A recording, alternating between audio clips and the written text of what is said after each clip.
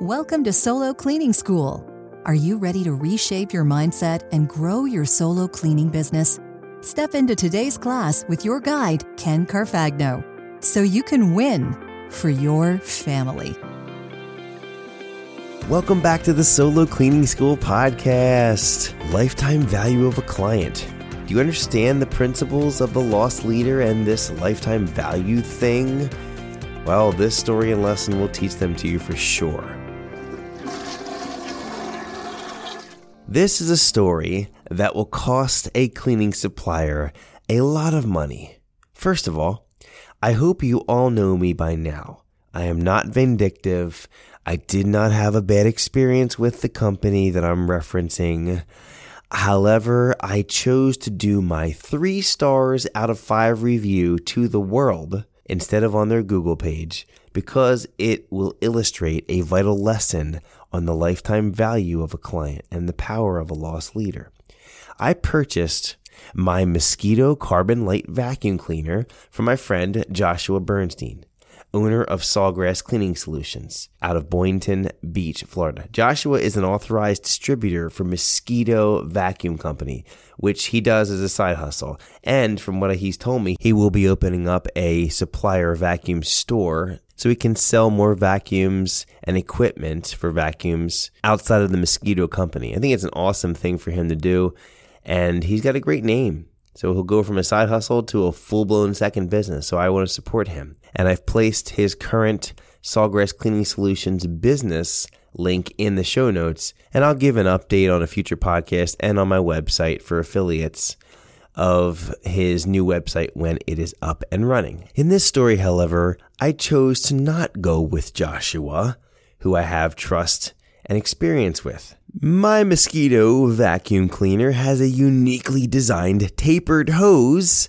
from 3 inches down to 1.5 inches to maximize power and flow from my 160 cubic feet per minute motor.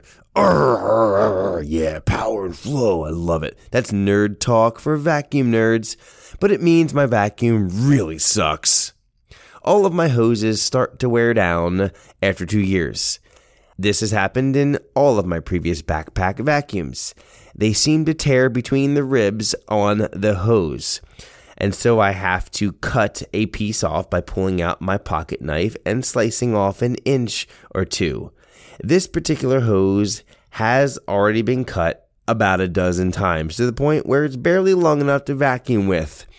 I put off ordering a new part from Josh as he told me the replacement part was $100 with shipping. Now, I knew this was a good vacuum cleaner and it wasn't cheap brand new, but even the parts are expensive. I guess it's like a Porsche or a Mercedes of vacuum cleaners because even the replacement parts are expensive. When I could wait no longer, I did a Google search to see if I could get the part cheaper anywhere else.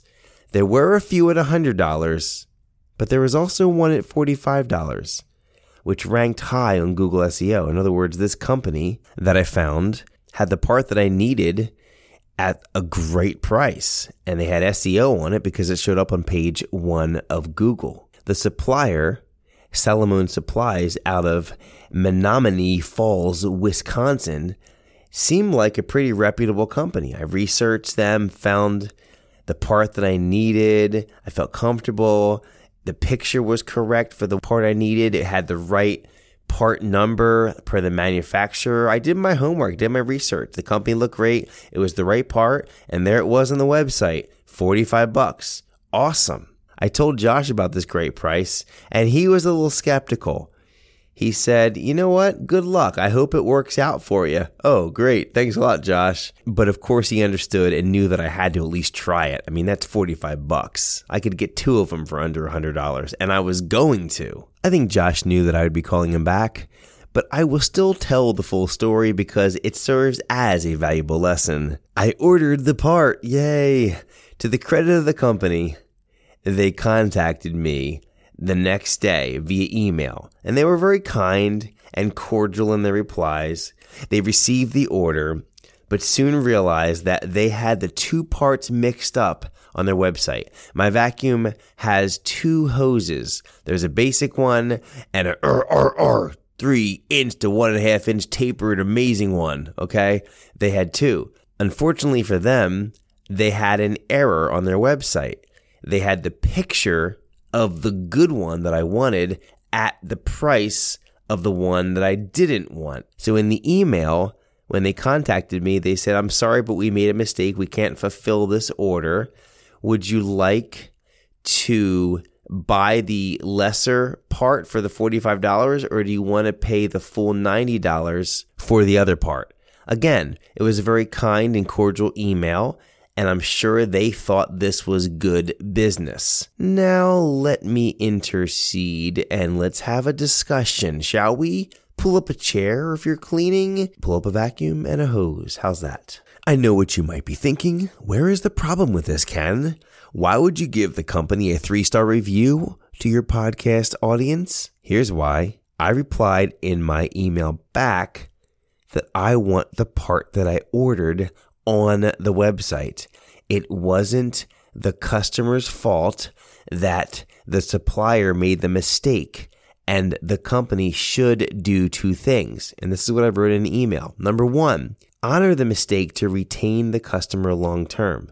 Number 2, fix the error on the website. They did not want to do that and made this claim in their email back to me. Ken, if we did that, we'd lose money, and we can't be in business if we lose money. This is a typical answer that would get by most consumers, but not me and not you. You are a savvy audience. Let's break this down. They are a large company with hundreds of products they supply to cleaning companies. This mistake is remote and probably occurs once per month or once per year.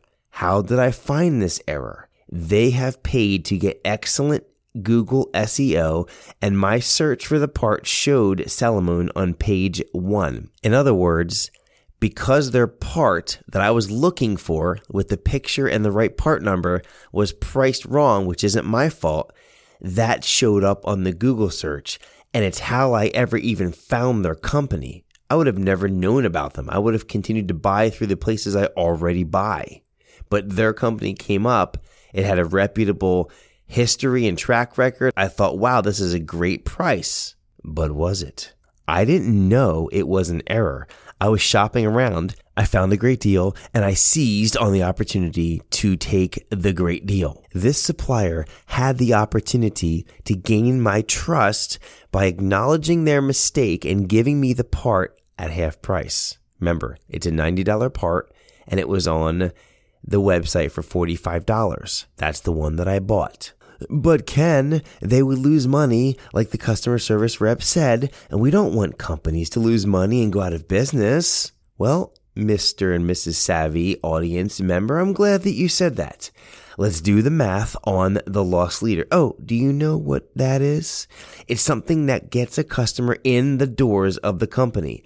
The company knowingly loses money and sells this loss leader for scraps. Once they get you in the door from this loss leader, now they sell you other things in the store at full price and at great profit. They make a marketing decision to lose money on some things to make a lot more money on others. That's what a loss leader is. Although they did not plan this vacuum hose to be a loss leader, by making the error and pricing it at half price made it a loss leader. Had they seen it the way that I see it, they could have sold me the part that I purchased from their website at the price they advertised for $45. I probably would have tried to get 2 or 3, in which case they would have made more money from me. Loss leaders getting me in the door. I may have taken some or all of my future vacuum or other cleaning supply needs to Salomon Supplies. This could have earned me as a lifelong customer. In other words, what would have been the lifetime value of me as a customer had they just honored the error that they made? How about this? I'm sharing this story on a podcast that has been listened to over 25,000 times in just over a year. This particular episode could be heard thousands or tens of thousands of times by cleaning companies. Add to this that I am active in cleaning groups on social media. I also am networked heavily with other cleaning leaders and influencers. Now, I'm not looking to badmouth a company. Salamone Suppliers in Wisconsin, they're a good, reputable company with a great track record. I'm not speaking poorly of the company, and they did try to give me good customer service. I'm not upset with them. I also know because the customer service rep told me that they're a Christian company. I'm a Christian company. And honestly, I'm a little disappointed in their short-term thinking. I don't want to have to call another Christian company out. But in this particular situation, it serves as a great lesson. Let's play out some numbers. What if my sphere of influence from this podcast and other influencers that I know thousands of cleaning company owners, indirectly and directly. What if I had a good experience here, a 5-star experience, and in that 5-star experience, they owned their error and took the $45 loss, counted the stupid vacuum hose as a loss leader. I would have bought more vacuum hoses. I probably would have paid full price. They would have gotten me as a client. I would have promoted it with a positive ripple to all the other cleaners I know. Imagine if $10 million cleaning companies started shopping with Salamone Suppliers.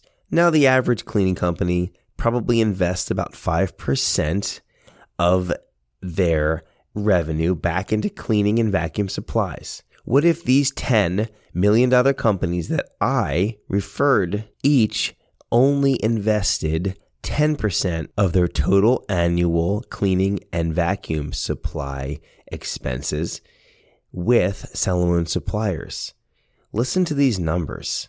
Salamone would have earned $50,000 in new revenue in just year one alone. If those 10 companies continued this meager investment of only 0.5% of their overall revenues into cleaning and vacuum supplies with Salamone, check this out, Salamone would have earned $1 million in new revenue over 20 years of doing business with just these 10 companies. And this only spirals outward if you add 10 more and then 10 more. And then what about me? So thus, the company thought small to save $45 in order to lose $1 million long term. Now, would it be $1 million? Maybe, maybe not. What if it only turned out to be $500 that they lost? It's not a good trade. The short-term thinking of losing or saving $45 by saying no to me from what they should have honored, because the promise was on the website, $45 for this product, and they had an error, which wasn't my fault. They chose not to honor it, and it cost them a lot more than the lost revenue on that one part. Again, I'm not upset with the company. I'm just sharing a point. Let's wrap this up. So I want you to keep this story in mind for your own business. You will make mistakes in your customer service or sales process, and you're going to underquote a job or 2 or 10. I'm telling you, you're going to do it. I want you to do this. I don't want you to tell the customer, oh, I made a mistake. It's really not going to be $50. It's going to be $200. I don't want you to do that. I want you to eat that loss as the trust you gain from the client, the positive ripples you create, and the lesson you learn in proper quoting is worth the short-term loss. I'm going to repeat that. Eat that loss, because the trust you gain from the client, the positive ripples you create, and the lesson you learn in proper quoting is worth this short-term loss. You will gain big long-term, trust me. When you mess up a quote with a client, they know it. This probably should cost a lot more than $25. What happened? I mean, that's a ridiculous example, but I've done ones where I thought $250 and it was a $750 job. And I spent countless hours above and beyond what I should have, but I made the promise, I honored the promise, and then I corrected it. And I learned a valuable lesson. I never did it again. But the client, here's what they do. They feel bad, and they threw in like $100 tip. Now, it doesn't make up what I lost, but that client also referred me in the future, knowing that I was a person of integrity, and they could trust me. They saw that I did a great job, and it'll be the same for you. Sure, there are some bad players out there, and they will take advantage of you when you underquote. They won't tip you, and they'll try and get you to come back because you're the cheap person. Don't fall for that. Don't ever work for them again. However, the great majority of people are good, and they will realize your mistake. They will give you probably a big tip with a smile, and they'll hire you again at the right price. And you will gain a lifetime client or 2 or 10. And so the lesson here is that the lifetime value of a customer is a long-term thought process. And it has the potential, in the Salomon supplier case with me, of being a $1 million revenue over the next 20 years. But the short-term thinking of, I want to save $45 because I made an error on my website. That error, short-term thinking, the way they handled it, although it wasn't like they had bad customer service, but the way they handled it was bad mindset and bad business for them. So now, do you understand why I'm giving a podcast 3-star review out of 5 for this supplier? If you do, you get the concept of the loss leader and the lifetime value of a customer. I congratulate you if you do. If you don't, just go back and listen to the episode again. And by the way, I canceled the order with Salomon and I placed my order with my friend Josh. Thank you for listening to my rant. Thank you for listening to Solo Cleaning School. Class is dismissed.